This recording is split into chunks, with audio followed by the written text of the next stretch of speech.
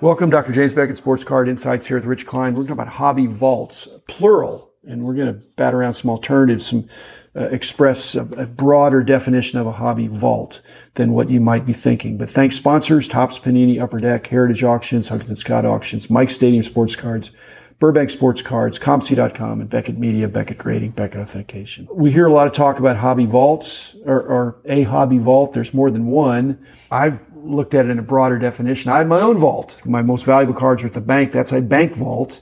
But I don't take people down there to see that because, in fact, there's more than one bank, just in case you're wondering. Not you, Rich, but other people. But a vault is intended to mean a safe place for your cards. But if you broaden that, ComC's a hobby vault. It's a safe place for some of my cards. Pretty good cards, too. Vaults are vaults. And vaults can be either for yourself or you're hosting vaults for other people. Right. Today's definition of vault is almost like the PWCC definition of a vault. We'll sell you an expensive card or you buy an expensive card. Oregon has some different tax structures. No sales tax, yeah. You send the card to Oregon and we'll hold the card for you until you tell me it's time to sell or whatever. Or we'll just hold the card for you in a vault. It's fully insured. Again, there's a sales tax advantage too. All the fractionals now, in effect, have vaults. They have to have a safe place to put the cards that if you're part of Alt or Rally Road or Collectible or the different ones that are there, you've got to know that if you paid for 1% of that card or so many shares, that card is real and is being safely taken care of. And I sent this to some of the guys in Hobby Hotline. There's an art company doing what Collectible and Alt does. They just got a valuation of $1 billion. The fine art fractional market is huge, right? I had consulting pro bono, but I had a friend that was getting into that, talked about that a few years ago. And I really wasn't thinking about it that much for cards because this predated what they were doing with cards, but it's obvious that you could do it. But I'm not the candidate for a fractional because I've been a collector for a long time. I tangibly want to have the card. However, I am interested in a vault, but I don't want to have a vault that's across the country where I can't see the cards. And so ComC, those are cards. They're mine. I could get them to ship them back to me if I wanted to. They may take a while. It's getting better on that. So the shipping has gotten better. I look on the message boards and what started as expected ship date is now a lot of times cut in half. So it's they're doing a lot better. Doing a lot better. Okay. I also have a vault at BGMI cards that I have submitted, quite a few, that are in limbo. They're not in limbo. They're in process. In fact, I don't even know if they're in process because I haven't gotten notification that my order has been received, even though they've had it for months now. I think the clock doesn't start until they say... I have 4 cards I submitted through a friend because I was showing the cards. Oh, I'll take them to BGS for you on Monday. Fine. That was October of last year. Okay. I still haven't gotten... I don't know if I'm behind you or ahead of you. There's more than one big room of cards there. But that is a form of vault. PSA, if they really have millions of cards in their backlog, and I think they do. They've got some great cards there. So they have to be fully insured. But the problem with them, it's not easy to get those back. I don't think you could call PSA and say, I want my cards back. No, they're still sitting in boxes. They're pending. I think they may not have been opened. Now, maybe they can go get them, but I think that'd be tricky. That's shown the photo on Twitter about the rooms with the boxes that have just stacked them. Well, they don't want to open them because then they have the to clock starts. Right. The clock starts. You know, and here's the thing, at least with ComC, maybe you don't get the cards back, but you can always visit them anytime you want. As long as they've been processed, you can take a look at them. Yeah. So you can visit them without having to physically see them. We have 2 auction sponsors, Heritage and Huggins & Scott. I think they handle this issue differently. They have a form of vault. Heritage is doing even more money in coins, I think. Yeah. Oh, God. They have coins. Way more in coins. Yeah. One of the assurances that I like about them is they got all their kinks worked out dealing with gold coins so that these very valuable sports cards are not throwing them off. Huggins & Scott more on the volume side, but they each take a different tack on protecting the cards that they have in their quote-unquote vault. So what was your experience with Heritage? I had a story about Huggins & Scott. I don't really have a story with Heritage, but I know that I've never heard... They have their act together. Let's put it that way. Yeah, I've never heard of anything that was sent to Heritage that disappeared. Yeah. When there's something to be said for that. Yeah. Now, Huggins & Scott, what I understand from them is that they have a vault room. Actually, they have 2 vault rooms, what I'm told, is that the one vault room is the current auction, and then the next vault room is the next auction. And so once they sell everything, then they work off that and they flip-flop the rooms. And so it's all locked up and secure. The last time I went to the store was about a decade ago. In the store as well? Yes, that was in the store. And everything at the time was based out of the store. So they had, let's say, the storefront. I think they, yeah.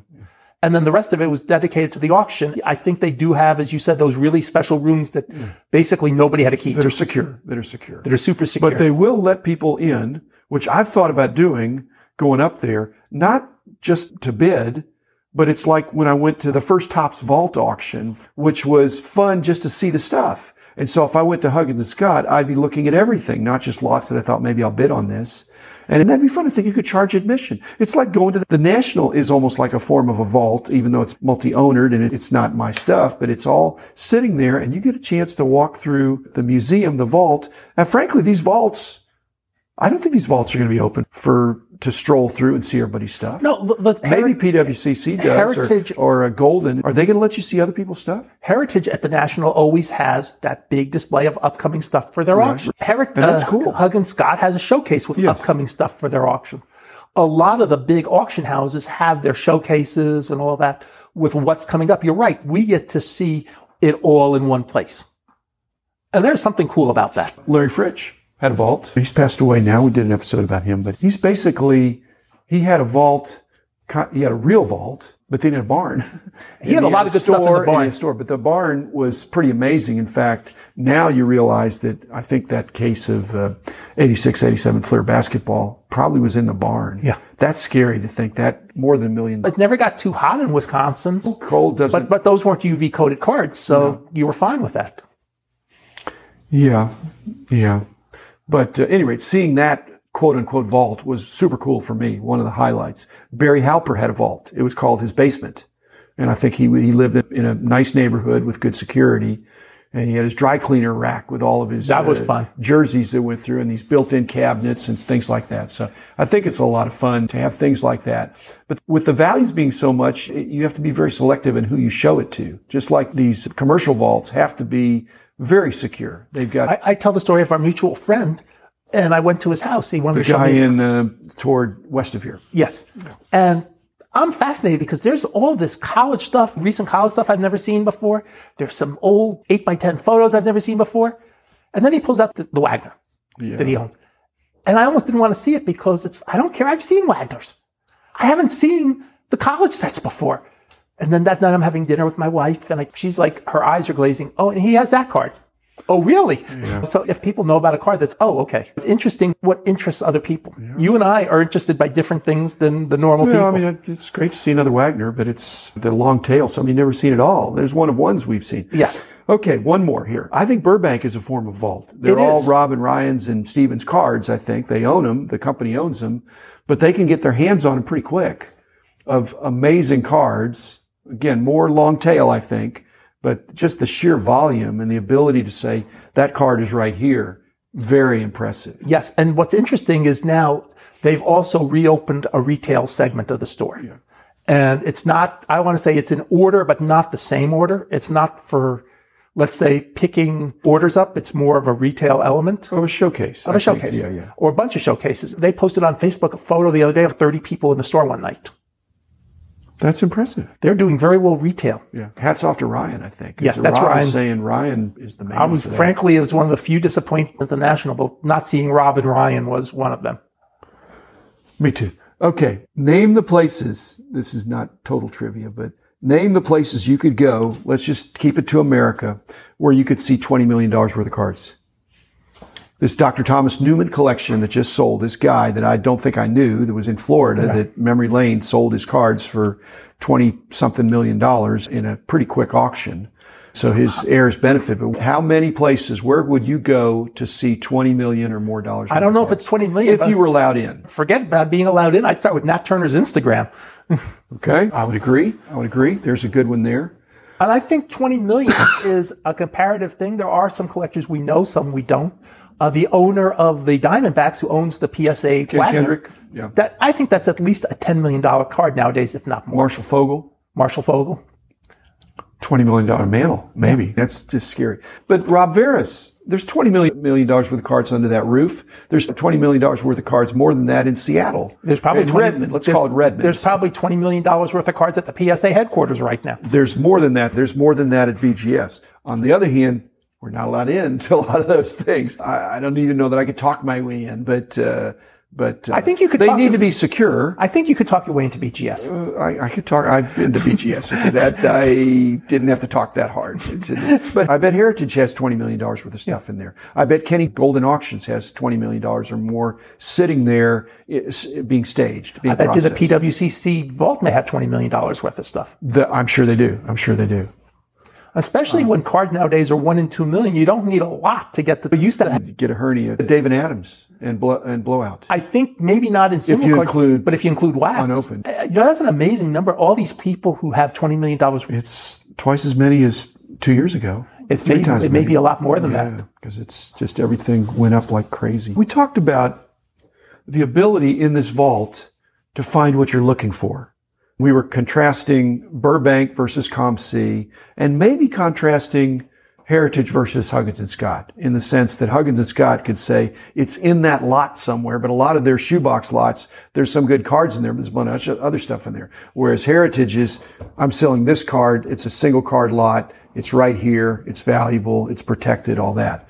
COMC, different orientation than Burbank. In terms of Burbank, everything is linear by the set, by the number, that they can go find it and pull orders that way. But COMC actually has an advantage, I think, in not being able to find the card as much as to be able to pull the order. Because every card is sequentially numbered. When I ID a card, let's say I think we just, and some of it's because of EPAC that's really goosed it up, but we just identified our 100th millionth card while we were at the National. So I didn't get to do that. But you don't mean the card number on the back of the card. You mean the unique, like a barcoded like card. Like a barcoded 100 millionth card. It was a Joey Which Gallo. Rob doesn't do at Burbank. It's more line of sight inventory. I'm going to go into this stack and pull that card that I need. If somebody sends him an order for 200 Alex or Joey Cora cards, he will go. He can beat COMC on that. Yes. He can clearly beat COMC on that because all the Joey Cora are they're in sets, but they're easy to figure out. You still have to go to each different year to get the cards because unless he's got Joey. No, he has all in a row. I think he doesn't do whatever the year is. Yeah. They'll all be in a row there. In fact, they're by condition sometimes. But COMC, they can be in different places. Correct. The same guy. They're not sorted at COMC. No, they're just identified. Right. They're identified. And so you just have the number. Whereas Rob, the sorting that he does. Would that make more fun for you to go to Rob's place as opposed to COMC? The COMC would be a random walk. If you were able to look through their vault, their inventory, you'd see great card, not so great card, interesting card, different. They could be commingled. Actually, I went to the smaller warehouse for some changes. I will tell you that I think I'd be more interested in the COMC just because there's a different. It's eclectic. It's eclectic. Yeah. And you wouldn't know what you're going to see. You'd be surprised. Yeah. Whereas with Rob, you'd say, I want to just look through this set, and you start on card number 1, you just work your way back. I'm finding that out in my little quote unquote vault is that people, I think, are going to enjoy the randomness more than the sequential. I had the kid that came over and wanted to see the Troy Aikman cards. He glassed over after about 50. You gloss over after a while. And it's just all the same.